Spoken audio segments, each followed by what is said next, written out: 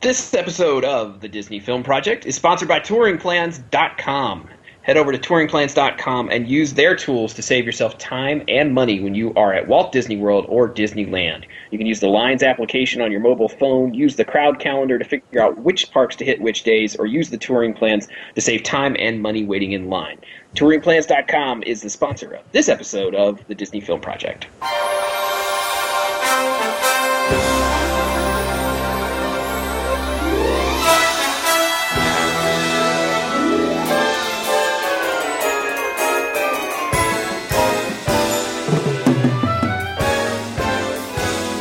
Welcome again, everybody, to the Disney Film Project podcast. That's right, it's us. We are back to talk about the films of the Walt Disney Company, be they Marvel, Pixar, Disney Toon Studios, Lucasfilm, every sort of thing in between. Disney Channel original movies, we touch on those. We touch on it all. Everything far and wide under the umbrella of Walt Disney Entertainment. We are here to talk about it on the Disney Film Project podcast. I'm your host, Ryan Kilpatrick, and along with the folks we are about to talk to, we run DisneyFilmProject.com, where you can find the show notes for this show. You can find Blu-ray and DVD reviews. You can find reviews of old shorts, old films, as well as the newest things in theater. So make sure you go and check out the content over at DisneyFilmProject.com. First of all, today we have one of our fine film experts. That is Mr. Todd Perlmutter, who I believe has actually escaped from Witch Mountain. Escaped from it. I built a condo there. Oh, very nice. Okay. All right. It's very lovely. I imagine real estate goes rather well up there. It's flying. I see what you did there. Also joining us, who you can find over at justpressplay.net, you can find our lovely co-host, Miss Rachel Cole. How are you this evening, Rachel? I'm doing good. I actually just finished up my Halloween costume, so I'm all ready to go for Halloween. Very nice, very nice. Also joining us, of course, we have our fine producer, and that is Miss Cheryl Perlmutter, who you can find on Twitter at CherylP3 or at about.me/CherylP3. How are you, Cheryl? I'm doing good. I'm wondering if these guys had any connection to Bela Lee Ray. I'm hoping not for their sake. I was wondering if they may be distant relatives. It's entirely possible. It's entirely possible. Like this is a hidden sequel to Moon Pilot. Possibly. It's definitely possible. All right, so we are beginning at it's not Witch Mountain month because it's not a month. It's like 3 weeks and it's at the end of 1 month and that sort of thing. But we are beginning our look at the Witch Mountain films. So we're going to do all 3 films: Escape to Witch Mountain, Return from Witch Mountain, Return from. Okay, that's the one that always gets everybody tripped up, right? Everyone thinks Escape from Witch Mountain, Return to Witch Mountain, but it's the other way around. Correct. And then we have Race to Witch Mountain, starring the great one, the People's Champ, The Rock. Which is really the only reason to watch that movie. But we'll talk about that when we get to that one. But first, it all starts with Escape to Witch Mountain, the 1975 film from Disney. We talked about this when we talked about some other Disney films in the 70s, like Candle Shoe, Disney live action in the 70s. Generally not a recipe for success. This is one of the most notable of the Disney films from 1975. It made a decent amount of money, $20 million, and it is one, as we mentioned, that has spawned at least the one direct sequel to this film, and then Race to Witch Mountain, which is sort of kind of keeping the intellectual property alive. So, somewhat important. Like you said, it's considered one of the most successful in terms of earnings versus cost ratio Disney live-action films ever, so... Yes, it is. It is considered that. You are correct. I can't add to that because it's interesting because I think it's one of those, if you're a Disney fan of any depth, right, that you've heard about, and many people have probably seen, especially people our age, Todd, I imagine, like, you probably saw this when you were younger, as did I. I made a diorama about the book as well when I was in elementary school. We're going to need pictures of that. My mom still has it. That's the only way it's happening, and I doubt that. Okay. Well, we'll make a phone call later on this evening. Yes, but as you mentioned, it is based on the book written by Alexander Key from 1968. The book is slightly different, but focuses on a similar thing. Tony and Tia, these two orphan siblings who have paranormal abilities, and everybody's after them for their abilities, and they end up finding out something surprising at the end of the story, which we will talk about when we talk about the plot of the film. They find out interesting things. That's kind of sort of Key's whole thing too. Is he is famous for writing science fiction, and he does humanoid aliens, ones that look mostly human, as opposed to like Star Trek-y humanoid, where they're not necessarily human, but they still got two legs. And one of the things he does, and you can actually see this happen in the movie as well, is that the good guys are very good, and it's enhanced by the fact that the bad guys are all just bad. Really bad, generally speaking. Meanies. Yes. Well, that's something you also see a lot in children's like films and literature that have to deal with telepathic children, where it tends to be that the kids especially are very disadvantaged. Like in this case, you've got orphan children who are at the mercy of foster homes and orphanages and everything. And they're very, very, very good, because otherwise, if they had any sort of, I guess, gray area or any sort of anger or whatever behind them, you'd end up with really evil telepathic children having those types of powers. Like Carrie.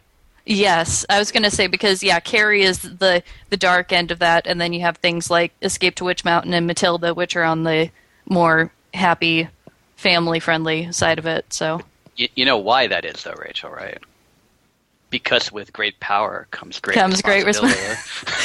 In my notes, I put that he is little Peter Parker because of the baseball scene. Yeah, you know what's scary? Ike Iserman there, he looks the same today as he did when he was 11. He really, really does. Unlike his co-star, who many of you probably don't realize you're watching if you watch Bravo TV or anything NBC. His co-star, Kim Richards, is one of the Real Housewives of Beverly Hills. Oh. Really? Yes. Oh, wow. I was unaware of that. Yes, so Tia Malone is Kim Richards from Real, and she's currently filming season, I don't know, whatever, of Real Housewives of Beverly Hills. Her and her sister Kyle, both are on the series. Does she use telepathy? No, but she likes turtles. Well, that's clearly important. Yes. Yes. I mean, who doesn't like turtles? I do. I like the ones at the beach club. Charlotte there you go. Is friendly to the ones at the beach club. We stop a lot there and talk to them. Todd, since you're more familiar with the book, I actually had a question for you. Okay. I was reading up about the book, and it said that Tia doesn't communicate normally in the book. Like, she can communicate by telepathy, but she can't actually speak or something. Yeah, she doesn't really talk except to Tony. Okay, yeah, that seemed to be one of the biggest changes between the book and the movie, along with O'Day's character is very different. The interesting thing about it is that it's actually Tony who is the oddball there in his race, not in the book, not the other way around. So it's not normal for their race to talk to begin with. Tony's actually the one with the deficiency, not her. Mm. Yes, because we find out from in that race that comes out in Race. I feel. Oh, all right. Well, it's like Seth and Sarah in Race. Yes. Right? Okay. Yes, Sarah's the one doing most of the talking in Race, and Seth isn't doing much talking in Race. Fair enough. True. All right, so talking about Escape to Witch Mountain, like we said, very successful for Disney, made a lot of money. It is, to say the least, it is a film that if you told someone it was made in 1975, I don't think you would find a lot of surprise when watching it. because it's like the characters are firmly set in that era. It's a very modern, or I should say, in this case, retro. But at the time, it was very much of the 70s, is what I'm trying to say here. Right down to the music and everything. The hairstyles. The hairstyles, all of it, yeah, really. Do you know the theme song is like, I didn't realize it until I was researching for this, is like one of the most beloved pieces of Disney music from that era. I didn't know that, but people by like... whom? I don't know, but people love it. I mean, like, every time I would come up with something, it was about the theme and not about the actual movie. Interesting. Is that the theme from the opening credits? Yeah. I like the opening credits a lot for this movie. I got really excited when I was watching. I was like, wow, I had no expectations going into this, but I like the tone that they're setting. Wait, so this is the first time you saw this? Yes. Wow. This is the first time I knew you. I knew you. I just like I'm surprised that we're like on a 50-50 level here. This is kind of cool.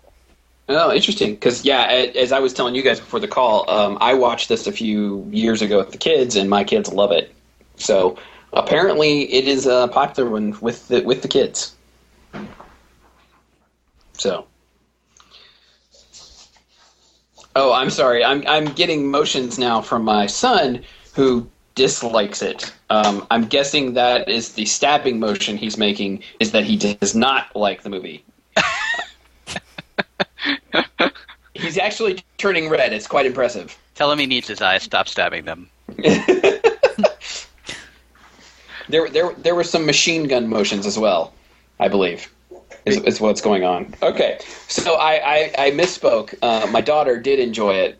My son, not quite as much, although he did sit next to me and make fun of it for about 20 minutes last night when I was watching it. So there you go. Before we get into it and start doing our walkthrough, I mean, I figure we throw facts in throughout. Absolutely. For this one, just because otherwise it's just a lot of dialogue and riding around in the movie. Yes, there's a lot of walking.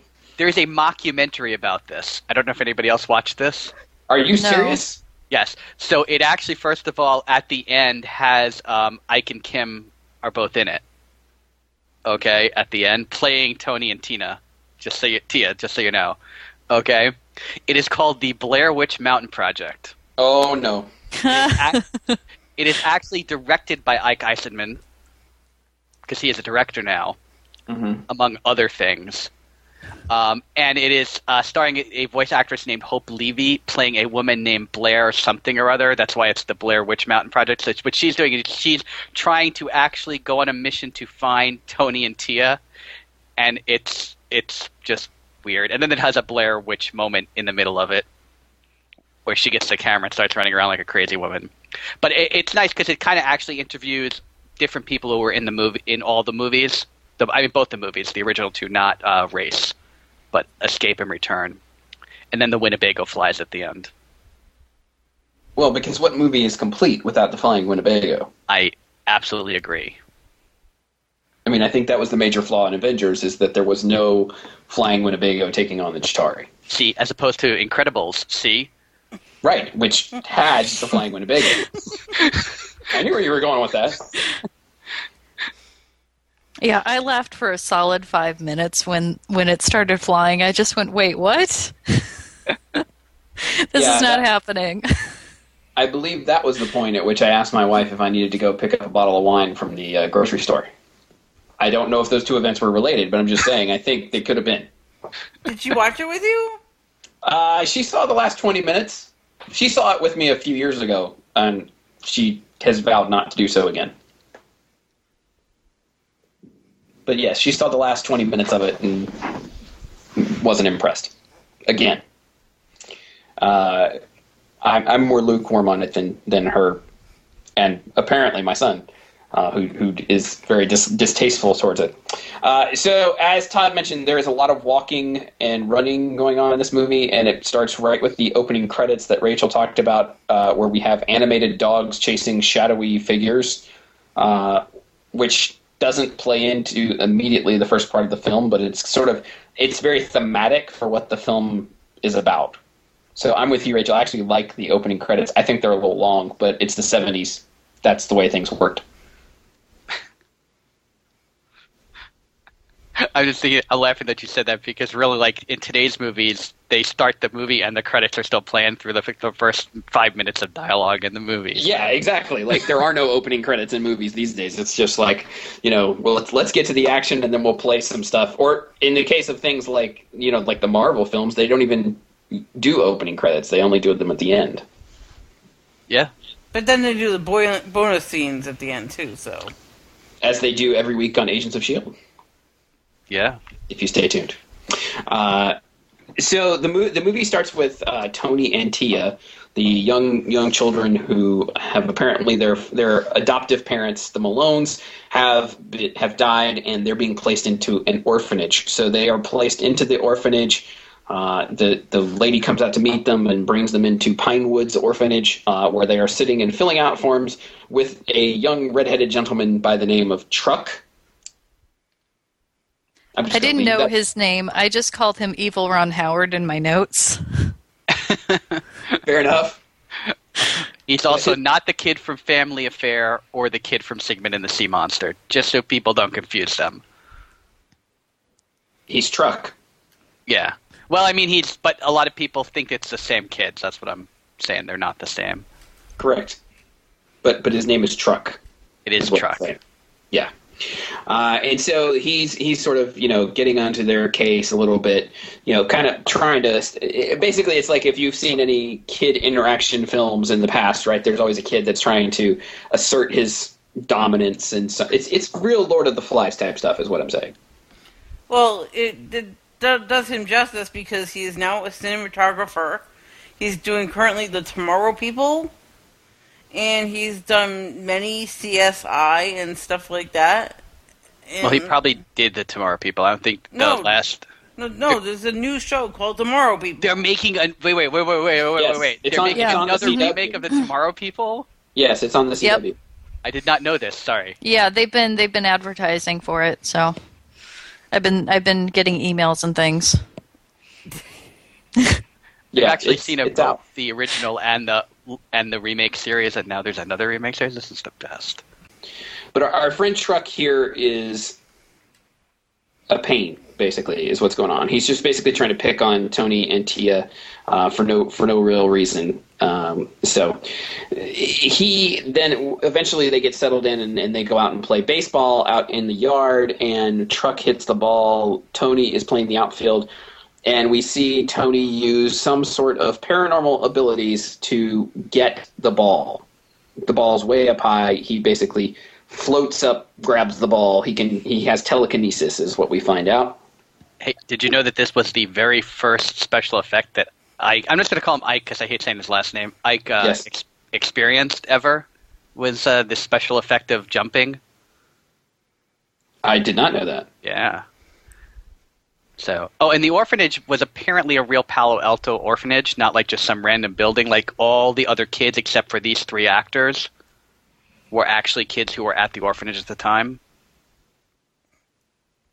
Well, the head of the orphanage, Retta Shaw, you might recognize her as the maid from Mary Poppins, and this was actually her last film.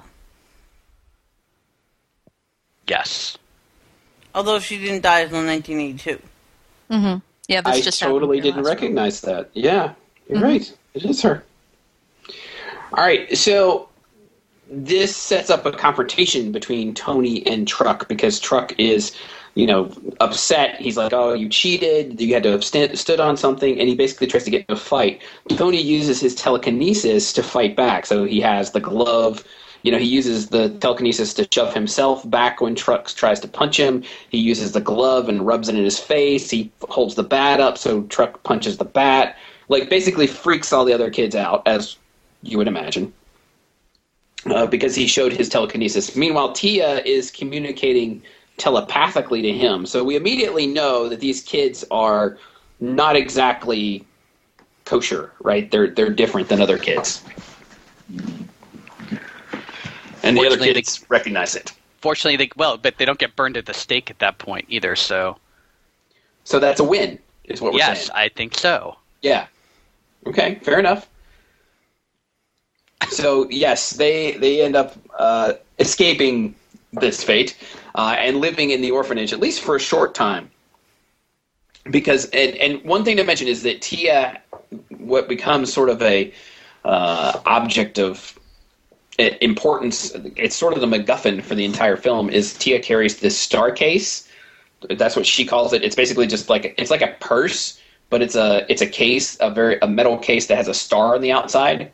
So if you can't, this is my biggest problem with the whole thing, is like if you can't figure out what Tony and Tia are just from looking at the star case, because it looks like a 1950s sci-fi movie, like it sort of gives the game away right there.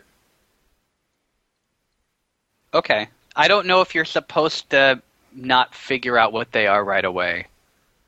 Then why did they not figure it out right away? That's the thing, is like they go through the whole bit, so spoilers, folks, they're aliens, as Todd sort of alluded to earlier. But like they go through this whole thing to where like it's not until 15 minutes to go in the movie that they basically reveal that's what it is going on. Yeah, well, their memories come back just at the most convenient moments, just so that it can move them to the next point in the story, which is kind of annoying. I'm with Rachel. It's very memory based. Yeah. Well, and nothing against the actors, but like the kids, the dialogue and the way that they sell the memory base is so ham-fisted, at least to me. Well, they're like JD on Scrubs. They just kind of, she gets this far off look in her eyes and is all of a sudden off in dream world. So. Well, and then when they come back, she basically reiterates everything the audience just saw. Like, Tony, we were out in the ocean with a boat, and there was water. We were, Tia? I mean, like, that's literally how it goes. Am I right? Well, and then there's the flashback where she all of a sudden has all these memories about the industry on their home planet. About that the only industry left was building spaceships. Yeah, and I'm just thinking they were about 3 and 5 years old when they crash land, and they were separated, like for years, and somehow they have all this knowledge about the industry of their home planet. Right, and understand in the movie, just so people know, they're 13 and 11 in the movie. That was the intentional age. If you read all the stuff that John Yu wrote and talked about in his interviews. Yep. So they go through that piece, and of course have now made an enemy of Truck, who threatens them by taking Tia's star case as they are getting ready to go into a field trip to the movies. And it in the scuffle over the star case, accidentally breaks it, which becomes important later once they get back to the orphanage. But meanwhile, they go to this field trip to the movies. They come out of the movies. Tia looks across the street. Movie? Snow White. It is Snow White. It is. Very true. I had a problem with this part. Snow Why? White? Yes. Why? They spelled dwarves wrong. Oh, they spelled did it V-E-S? I forget. Yes. Oh, Cheryl watched it again this afternoon, so. That is correct. V-E-S is the incorrect spelling. Dwarfs is spelled with an F. Good catch, Cheryl. You know how Mr. Winky there jumps at Truck to, like, whack the thing out of his hand? Yes. Right? In one of his interviews, the kid who plays Truck actually complained that he still had a scar because Winky scratched him at that point. I don't think I believe that. I don't know if I believe it. I'm just saying he said it in an interview. It was a real cat, apparently, from everything I read. All the animals were real, so. But they were not harmed in the making of the movie. No, but they didn't have to put that in movies back then. Yeah. But yes, I did fail to mention the real third star of the film, which is the cat Winky, who shows up basically out of nowhere and becomes Tia and Tony's best friend. Well, one of her superpowers is like some kind of animal control, but more like along like the lines of like modern Aquaman, where she has to like have a conversation with it to convince it wants to do the things she wants it to do. Yeah, I would agree. She is as useful as Aquaman. Aquaman commands the octopi. And if you're in the ocean fighting him, you're in trouble. Otherwise, not so much. So Tia goes to Snow White. She looks across the street. There's a gentleman there about to get into a, not really a limousine, but like a Cadillac or something like that. And she has a premonition, which is apparently another one of her powers. That's actually my biggest problem with her, is like her powers are very ill-defined. Like she's telepathic, at least outgoingly. She can talk to animals with her mind, and she has premonitions, and maybe she can move stuff here and there if it suits the plot. And she can randomly overhear conversations that were going on in like another part of the house. Yes, she can do things that are unexplained and don't really relate to one another. Yeah. Well, there's a lot of telekinesis in this movie. Right? Ill-defined telekinesis, yes. I agree. Okay, because you got Tony, who sometimes can do telekinesis without music, but most of the time has to do music to do it. Right? Yes. That's what I got out of that. You have her, who supposedly she can do fine control because she can unlock locks, right? And she can cock a gun, right? Because she does that. But then again, they show him do the fine control also, so I don't really understand why he has to use the music and she doesn't. That's not clear. No, not at all. Okay. But you I thought the scene where he was playing the harmonica and drawing the mansion on the wall, I thought was really cool looking, though. Yes. I had a problem with that scene. Well, can we finish the scene before we go to the next scene? Sorry. We'll get to my problem when we get to that scene. Yep. So Tia has a premonition that this gentleman with the car across the street should not get in the car. They run across the street, and this is where we meet Duranian, played by Donald Pleasance, who many of you may know from his role in the Halloween films. Don't watch those, kids. If you're an adult, go to town. But if you're a kid, no. No, I'm not watching them either. So. No, Cheryl, you don't need to come anywhere near those.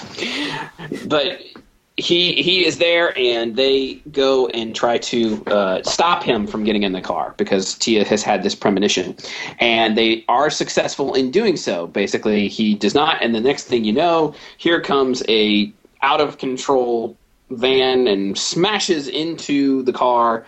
So they had saved his life. So as they are being transported back to the orphanage, we flash over to Duranian, who informs his employer, who is a millionaire, Aristotle Bolt, that he's found what Bolt's looking for. Bolt is being advised by three people who, frankly, serve no real purpose other than to show that that Bolt is a crazy person. Yes.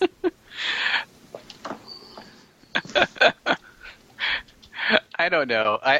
He does kind of call them out on it being useless to him. So, which begs the question: why are they there? I tend to agree. So, well, it kind of reminded me of how they talk about Hitler was obsessed with the supernatural, and yes. I mean, that's what all of the Indiana Jones films are based on. I figured that he was just kind of like that he was this rich, powerful guy that is really interested in getting powers so that he can become more rich and powerful. Yeah. Some of his lines are great, though. Well, the thing is with Bolt is that he's actually fairly clear. It's actually fairly clear that what he wants is he wants somebody who has some sort of paranormal abilities that he can use to make himself money. But they never really come out and say that's why he wants them. They just say he wants people with paranormal abilities. Yeah, well, it's clear that that's why he wants the kids, though. I mean, he says, that does become clear. Yes, no, that's true. I'm saying at this point in the film, it's just like, okay, I have a bunch of crazy people around me. That's great. But yeah, so when Duranian comes to him with this, he says, you must retrieve these children at all costs. So meanwhile, back at the Ponderosa, or the Pinewoods, we have Tony playing his harmonica and drawing, using a crayon to draw on the glass and he's drawing Bolt's house is what he's doing, as we find out. Mm-hmm. But Tia comes in, and this is where we get the reveal that the star case is broken, and underneath the top of the star case, there is a map to a place called Stony Creek. And they're trying to figure out what it means in their typical, "Gee, Tony, what do you think it means?" sort of witty repartee that these two have throughout the film. And flashback. Yes, and they have more flashbacks.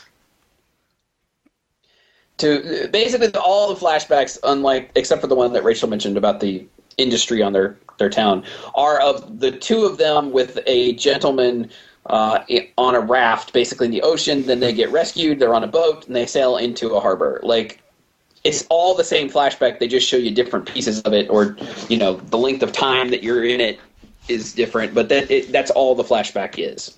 I have an issue with the flashback. Don't we all? The guy is so grainy that I thought for a while it was Eddie Albert.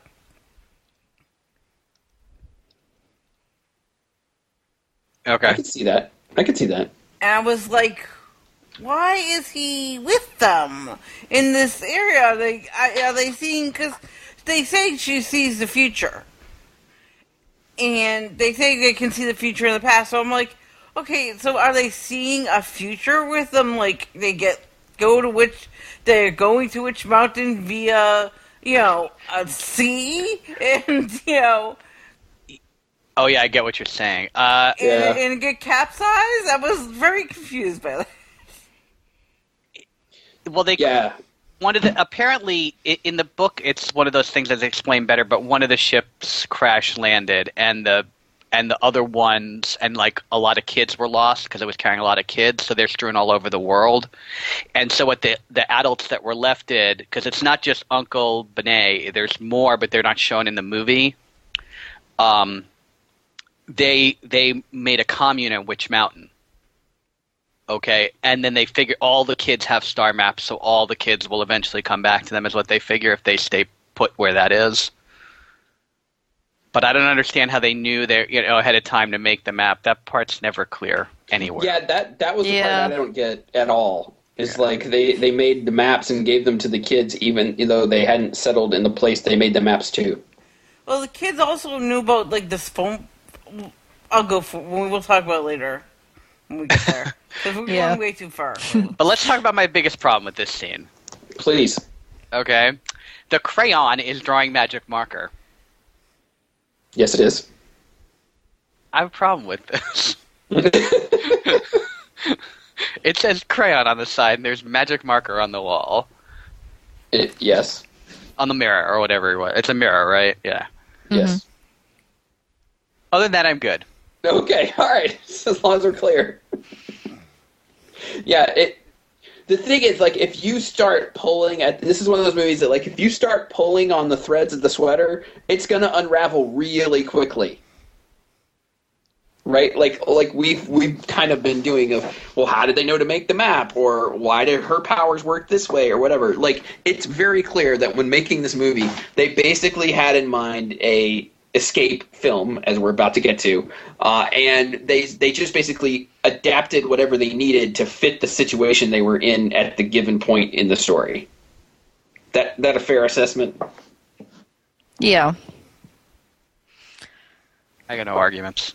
Yeah, I mean, it wasn't one of and I'm not saying that's a bad thing. There are great movies that do that, right? So it's just that they didn't sit and go there's an obsession these days in Hollywood, in some cases, with making sure that every piece fits together in a certain way. I mean, Pixar is notorious for this, right? They will stop movies and assign them to different directors if they had some of the inconsistencies that is in this film. Yeah, I think the script just needed another, pass by someone or another rewrite. Maybe that's what's happening in Black Hole. Continue. It could be. Good point.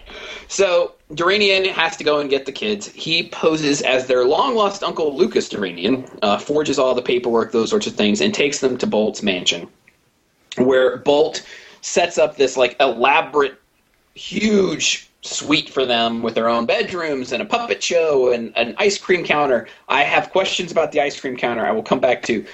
There are other things. There's a place for Winky the cat that they apparently stole from the orphanage. All kinds of stuff for them to do in this room.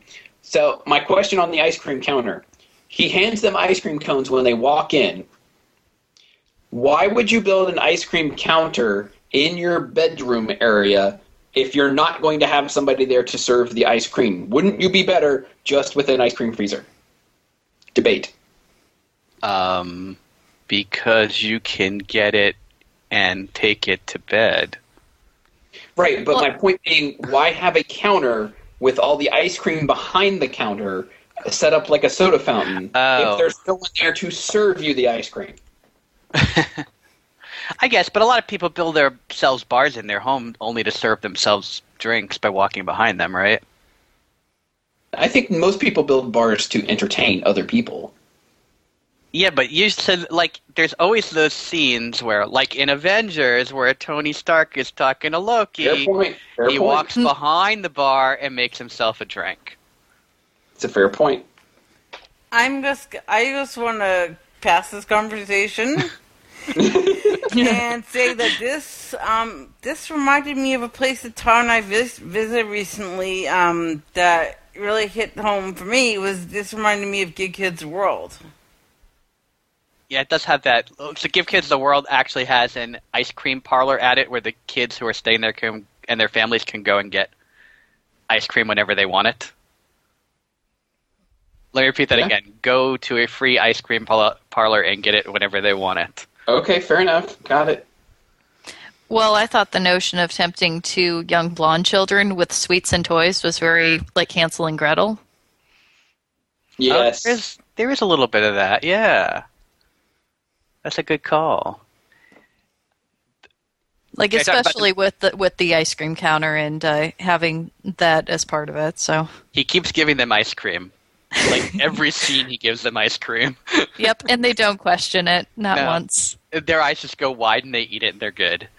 The mansion that they used to film this is actually was at the time the old Crocker mansion that was in the Carmel, California. Mm-hmm. Now it's a high-rise office building thing, but that was the mansion that they used. I just figured I'd mention that. I really like the look of the house in the movie because when they first drive up and the kids are getting out and there's the guy standing there with the ice cream, I mean, it's kind of like every orphan kid's dream, getting to go live in a castle. But then later on in the movie when they're making their escape, it looks much more like a prison, like the way that it's lit and everything, especially that shot of them running down the hallway, which I thought was a really great transformation in their time living there. Definitely. Yeah, it's interesting too because I feel like the way that this all plays out in that obviously when they first show up they're all happy and interested and all this kind of stuff. It's great, but the turn that they don't trust Bolt or Duranian happens before Bolt actually reveals that he just wants them for their powers. Did anybody else notice that? Like they go ahead and they're like, "Oh, I don't trust this guy. We've got to get out of here." And then he reveals. Cream. Sorry. But you know what I'm saying? Like they go, "Oh, we trust this guy. We've got to get out of here, Tony." And then Bolt says, I want your powers to make money off of, and that's the night they choose to escape. They had already made up their mind to escape before he reveals himself. Well, Tia had. Tony hadn't. Tony actually argued with her and said, "Well, you don't always know this stuff. You think that you might know what his intentions are, but you're not always right about this." Right, but they had the plan to escape before he said anything, because basically they tried to escape immediately after. Yeah, I mean, they probably had a plan in place just in case she was right, but he wasn't entirely on board with it until the whole dinner scene. True. Yeah, we're both, and basically the dinner scene is Bolt saying, "You're going to make money for me. You're going to, make oil shoot out of the ground. You're going to do, X, Y, and Z. That's going to use your abilities to make money." Because what happens is he has installed cameras in their rooms, and so one night they decide Tony plays his harmonica and makes the puppets come to life, which is creepy. I was going to ask how you guys came down on that scene. If you felt it was more whimsical or creepy. Creepy. I thought it was a little Mary Poppins. Yeah, I like the flapper bird and the purple elephant, but the clown puppet was really scary. Why do people fear clowns? Because they kill people. In one movie. Two movies. But there. See, like, you're already backing up. You're like, oh, other places. And there was the serial killer dude. Sorry. Yeah, it happens. Fair enough. Yeah, that was the moment when the purple elephant showed up that Eric just turned to me and goes, "I'm getting an overload of whimsy here. This is just too much." Yeah. A little much. It's like, to your point, Todd, I think they were actually trying to make a Mary Poppins-esque or something moment out of that. You know what I'm saying? Like, I think that's what they were attempting to do. But yeah, the idea behind the scene is very sweet. I mean, because there's kids all the time for their parents, they'll put on like a little show, or, when their grandparents come over, they'll put on a play, or, get out their puppets or whatever. But since they don't have any parents, they only have each other. It's, the brother just trying to cheer up his sister and do something fun for her. So I thought that was sweet, but as far as how well it plays out, then there's a creepy clown. Let's not forget that right before that she was talking to a horse. Yes. Also creepy. I'd like to give props to a not creepy character that I liked that I met at Ryan's house, Fred the Bunny. He is not creepy, and like him coming live to dance would have been fine. You can follow Fred the Bunny on Twitter too. Indeed. Although one of our favorite listeners is his arch rival. Nemesis. This is very true too. Yeah. So Tia, as Todd mentioned, had made friends with the horse Thunderhead earlier, the horse that could not be tamed. Of course, she could talk to the horse and immediately tamed it. So that factors into their escape, because they managed to get out because Tia can open the lock even though Tony cannot. I don't understand that one, but that can happen. They open the lock, they get out, they use their abilities to... Tia tells the guard dogs that are chasing them, to go away and chase the people who are chasing them. They contact Thunderhead, who comes, and they get Winky the cat to run up to the security guard, who's literally holding a lever which keeps the gate closed. And he's allergic, which we found out when they first got there, and it makes him sneeze, let go of the gate. They hop on Thunderhead and ride away bareback away from Bolt's compound. I'm just going to let that all sink in. This is why you don't anger telepathic children. Yeah, I guess. Or children that can talk to animals. It's sort of like Mark Wahlberg talks to animals, but not quite. Say hi to your mother for me. Thank you. Yep. Yeah, so they do manage to escape. And they're able to do so and get away, and they're trying to figure out where they're going to go. And Duranian is sent after them, as well as this thug who's called Uberman. Did anybody else see the irony in him being called Uberman? I was letting it ride. Okay. But yeah, I saw that too. I didn't see it in the movie. I didn't really catch it in the movie. I saw it in the credits. Yeah. So yeah, they're trying to escape. They go through a few different places trying to escape, and they manage to hide in the back of a Winnebago that is owned by a man named Mr. O'Day, Jason O'Day. And he does not want them around. He's trying to get rid of them until, they start Tia starts talking about her memories of the disaster at sea. They kind of explain the whole story that Bolt's after them, and all this stuff is going on, and he sort of warms up to them a bit. But he doesn't agree to take them anywhere until he's out on the beach. He drove them down to the beach, and he's trying to get rid of them, and he dropped his keys, but Tia starts the car without the keys. Apparently, she is also good at auto repair. Well, I don't think he actually discovered them until they went to the beach. Oh, you're right. They hid it in the car, yeah. But because he takes an immediate liking to that cat, and he's just like, "Oh, I'll go get you some tuna." Wait a minute, though. Okay, now up until this point in the movie, the cat is called Mr. Winky, right? Mm-hmm. Okay. Yes. He takes one look at Mr. Winky and starts referring to as she and her for the whole movie. So I didn't notice that, but I did not notice that. I have big in my notes that says Mr. Winky is a she. I think if it had been up to O'Day, I think he would have kept the cat and left the kids. At this point in his development, I would agree with that. Yes. I also you're using the term development very loosely there, but go ahead. Yeah, because he he takes like a sharp U-turn at the not too long after this. My other big note at this point is, don't the kids in this movie go to school? I mean, not just these kids, but like any of the kids in this movie. No, they had said, the guy who captured them, Bolt, had said that he was going to hire tutors, and the tutors were going to come to the mansion and tutor them. Oh, is that what he said? Okay, yes. He did. Fair enough. So it's there just was school mentioned. It occurred to me a lot of time is passing in this movie when you think about it, and there's no school.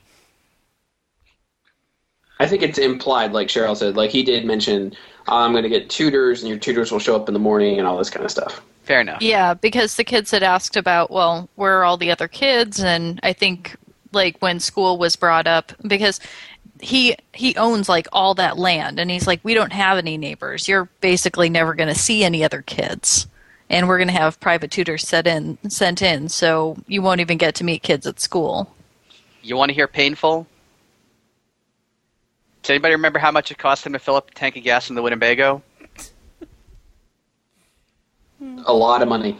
$10. Okay? I looked up. So the size of a gas tank in a 1978 Winnebago, Google's great, by the way, folks, was 26 gallons. That means he paid approximately 35 cents a gallon. Oh, my gosh. Just wanted to show everybody how painful that was. And he even complains about the price of the gas. He does. He has no idea. Yeah, it's bad. But yes, the guy who was actually filling the tank reports him and sends the cops after them, which Tony chases off because he lights up the motorcycle and sends it into the ocean. That poor cop. Where the cop just stands there and, the motorcycle is coming to life, and he's just kind of looking at it like, wow, that's interesting. I wonder what I'm going to have for dinner tonight. That's literally the expression on his face. You know what I'm saying? And I'm like, dude, your motorcycle's about to go over the edge. Well, I mean, what's he really going to do at that point, right? Fair enough, but I think it speaks actually to a bigger problem in that, I think it felt like it took 5 minutes for that motorcycle to go over the edge. This movie, pacing-wise, is slow. Yes. Yep. Mm-hmm. I mean, all the stuff we just talked about is probably, 2/3 of the movie, and nothing really happens until they meet Jason O'Day. And right? then after they meet him, they just drag out the question of the mystery of it for so long. So once they actually reveal it, they have to put all this exposition in a few minutes. It's just so much exposition all at once. And stakes, and this character, this uncle that we're supposed to care about at the end when they meet him. And I was like, I don't really care. I care a lot more about O'Day because we've spent more time with this character. Yeah, we'll talk about the uncle when we get there because wow. But yes, so eventually this convinces Jason to take them to Witch Mountain. because or just Stony Creek at that point. They don't know that it's called Witch Mountain until they get there.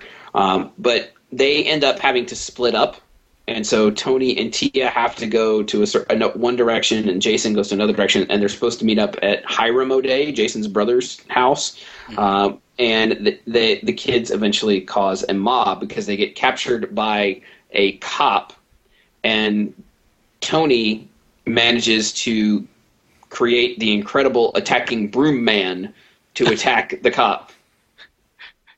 That cop freaked out a bit much at his coat rack. One would think that a giant cop, I mean, he's a big guy, would be able to handle a broom being swung at him by a jacket. But he hides under a chair and screams like a little girl. Again, it feels like it goes on for about 5.5 minutes. I think it's probably like 1.5 minutes, but it feels very, very long. Yeah, the scene was long, but I did like the broom man because he reminded me of the Scarecrow from Howl's Moving Castle. Oh, good call. Yeah, it's true. But yes, this incident convinces the cop that the kids are witches and that they are from Witch Mountain.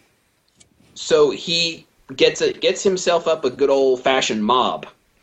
I think, okay, this is where I got confused. I think he had run into this before, possibly, like, you know, because apparently he lives in the area, so maybe he ran against kids trying to return home like this before. And that's how he knew, you know what I'm saying? Once they started using their powers, he knew. Well, Uncle Benet says they're the first to return, so... Yeah, which I also had a problem with. That they've known that these kids were out there for this long. They didn't go looking for them. They didn't go trying to figure out where they were. They just kind of sat on a mountain and waited for them. Yeah, I have a question. Why is there a bear locked up right next to the jailhouse? That's one of the most famous bears. Did you know that? No, I did not know this. I'm going to tell you a little story. All right, everybody pull up a chair. It's story time. No, it's quick. I'm just joking. So the acting name of this bear is Bruno the Bear. Does anyone recognize that? Is he from Toby Tyler? No. So Bruno the Bear is always the acting name of the bear that plays Gentle Ben in any telling of Grizzly Adams. And at this time period, this is one of the Gentle Ben's one of the bears used as Gentle Ben in, what was it, The Adventures of Grizzly Adams or whatever it was that was going on in the 70s. Pretty cool, huh? Very. I did read somewhere that the bear was only awake for a very short time during the day, and because of the child acting laws at the time, the kids were only allowed to be on set for a certain number of hours each day, so they had to constantly be coordinating the children's hours with the bear's sleep schedule for the scenes they had to do with the bear. Yeah, brown bears are nocturnal, so... Yeah, there's a bear.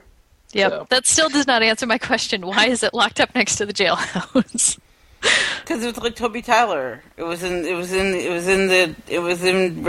to be performing. There was a circus in town? Yep. All right, fair enough. Yeah. I don't know. I can't explain it, but there was a bear. They found the bear. They used the bear to get away. They managed to reunite with Jason. Help them. They asked him. Yes. And he did. The bear does help them and chases off some of the mob, but they managed to reunite with Jason.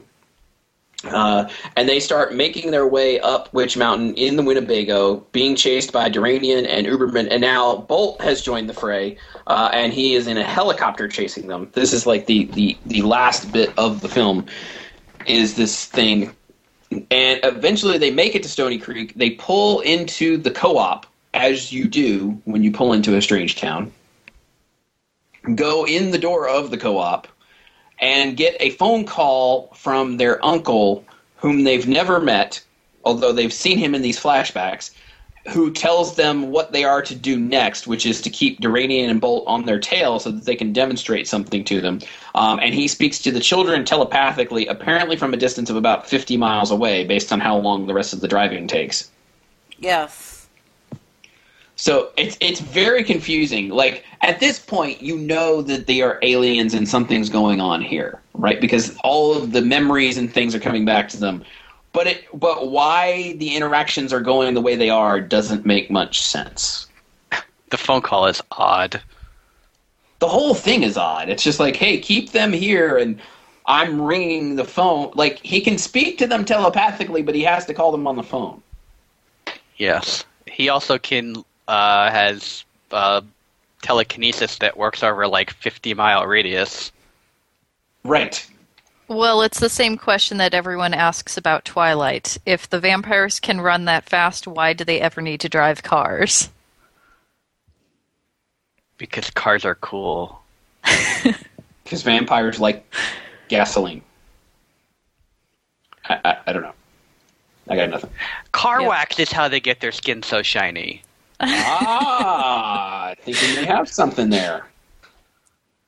Car wax and body glitter.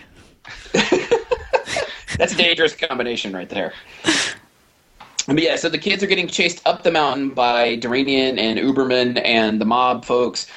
Tony flies a bag of flour out into one of their faces, but eventually they make it to the top of the mountain, and the way that they make it to the top of the mountain is that their uncle, Benet, who has been talking to them telepathically and over the phone, lifts the Winnebago into the air alongside Mr. Bolt. They fly over Duranian's car, and they're flying alongside Bolt. They fly through a cloud, and all of a sudden, Bolt is flying upside down in his helicopter, which I am thinking would not be healthy. Well, I mean, the way a helicopter works, it wouldn't work anyway. But it works because Benet there, Uncle Benet, is lifting them as well. He's carrying both vehicles. He's a very powerful telepath, or telekinetic. Yeah, well, hey. It's pretty cool. But he did that, basically. He showed Duranian and Bolt, hey, this is what we can do, basically, so they'll back off. And he takes the kids, lands the Winnebago. And so we haven't seen Uncle Benet except in the flashbacks yet, and all we've seen is, like Cheryl said, he's just a fuzzy old man face. So he comes out of the bushes, not out of a spaceship. Basically, he's been hiding behind a tree. He comes out of the bushes, and he looks sort of like my Uncle Stan. I thought he looks like Uncle Jesse Duke. Yes. And I'm saying my Uncle Stan, he's a rotund man in jeans and a denim shirt. He looks like he should be picking and grinning at the Grand Ole Opry instead of flying a spaceship. So you know why I said what I said, right? I do. Yeah, because he is actually the same actor that plays Uncle Jesse there. He's Denver Pyle, which is great because wait until you see the second movie. Because I've seen the second movie. Because Dukes of Hazzard is in full force then, so then there is no mistaking him for Uncle Jesse at that point. Yeah. I just realized the generation divide because when you say Uncle Jesse, I automatically think Full House, and I'm just like, no. Well, wrong Uncle Jesse. No, that was my first impulse when he said it, and then I reached back. So I'm kind of in between you two. So, but yeah, no, he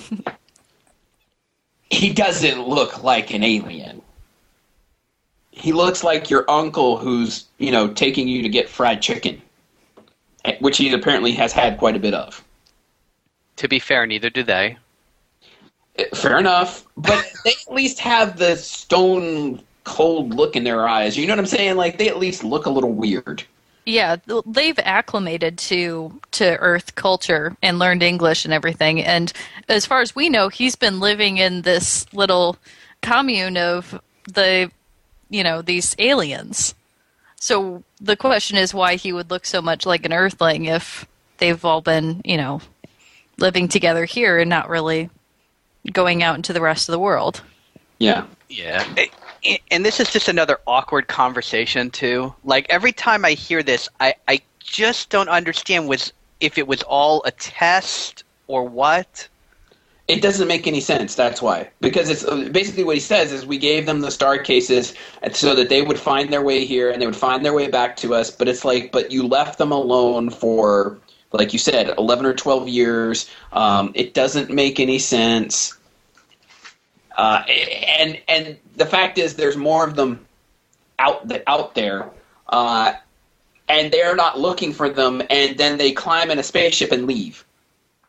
And considering they're all from the same spaceship that crashed in one place, you would think there would be a certain amount of perimeter that they would say, okay, well, we only have to search within this state or within these couple of states, and we should be able to find them. Well, you read about the pilot for the TV series that never took, right? No. Okay, so there is a... So the sequel to this movie, as we discussed, is Return from Witch Mountain, right?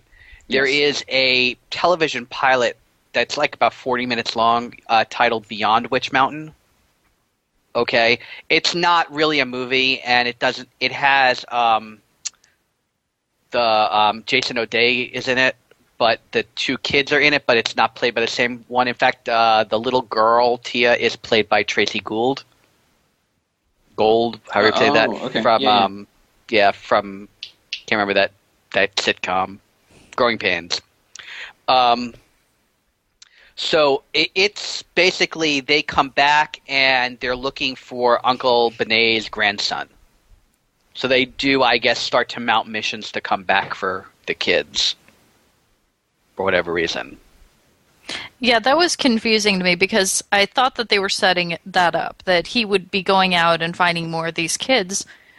But then the end is just really strange because then they take off in the ship to go to wherever, and I was like, okay, so is he going to bring them back here? Is there even going to be anyone waiting for him if he brings back more of these kids?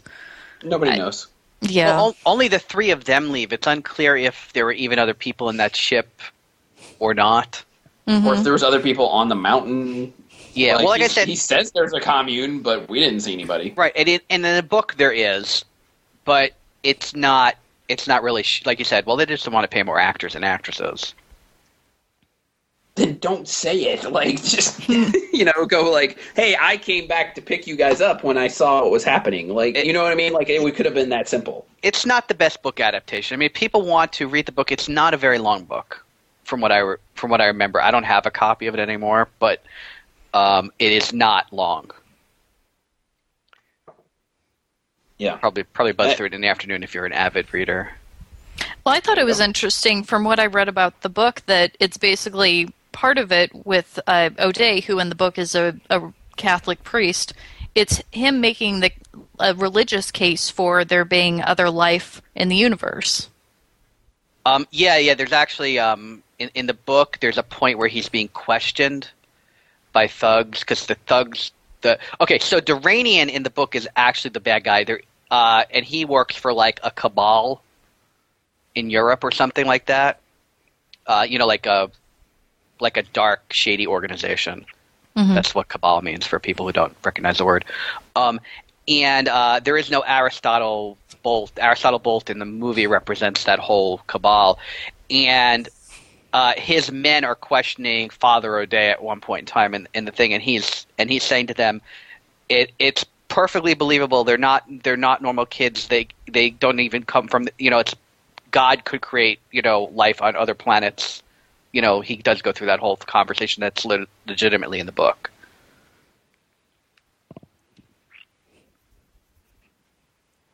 Gotcha. But yeah, that's the way the movie ends is with that whole setup of them flying away and telling O'Day that there's other people out there and basically ignoring them, and that's the end. The spaceship flies off. The worst spaceship special effects I've ever seen. And granted, it's 1975, but come on. Okay, which was worst of the special effects, though? The flower, the RV, or the spaceship? I would go with the RV. Yeah, I'd say the RV. Fair enough. I was going to say the upside-down helicopter, but... Oh, that one was really bad, too. Yeah, that's fair. I'm going with the... I didn't like the special effects of the baseball field. I know you guys all did, but I just didn't. Oh, when he's, like, with the bat and everything like that? Yeah. Yeah. I thought some of the smaller objects I thought worked well. Like, I think even though you said it was a creepy scene, the puppets were done well, mm-hmm. right? The gun...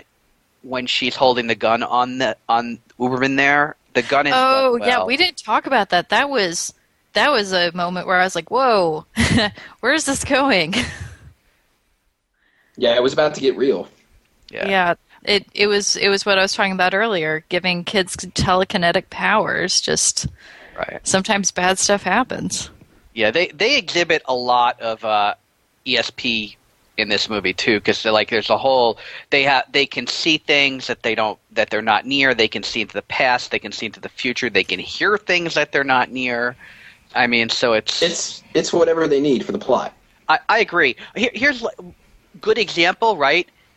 During the scene where he's fighting Truck, the one that Cheryl was just talking about, Tony is doing those things on his own, right? Because Tia comes over and yells at him for doing it, right? He's got no musical accompaniment. Then for the whole rest of the movie to do his telekinesis, he needs the harmonica. Right. Okay? And he even says, at one point she goes, why don't you just do it without the music? And he goes, I forgot how. It was 3 days ago. Yeah. Conveniently remembering and forgetting things. That's Escape to Witch Mountain. Yes. Yes, I agree wholeheartedly. It is very strange.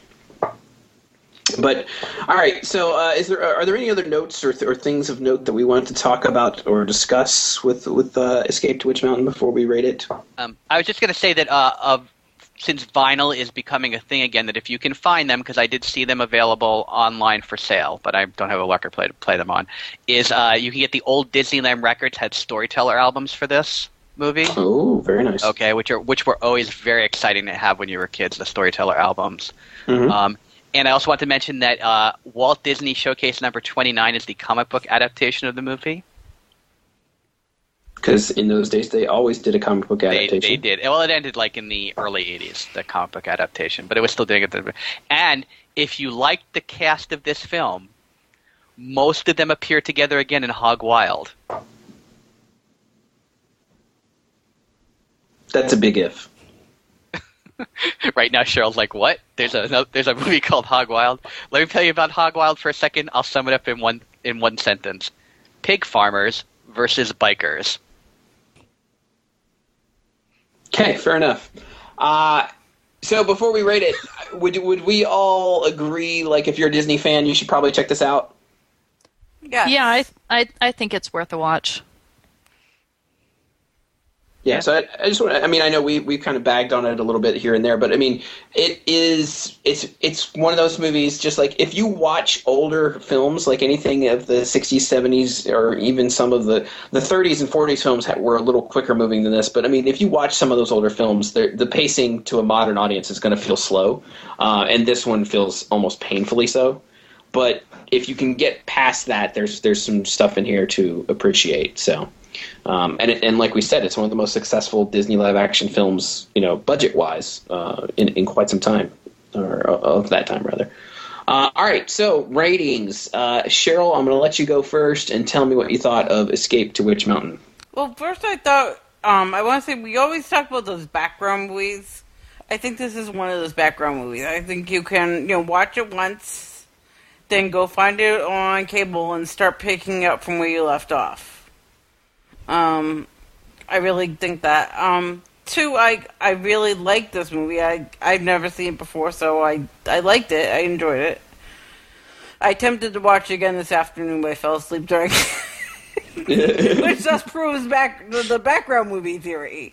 I would give this, I'm thinking, a 3.2. I like it. All right, Rachel?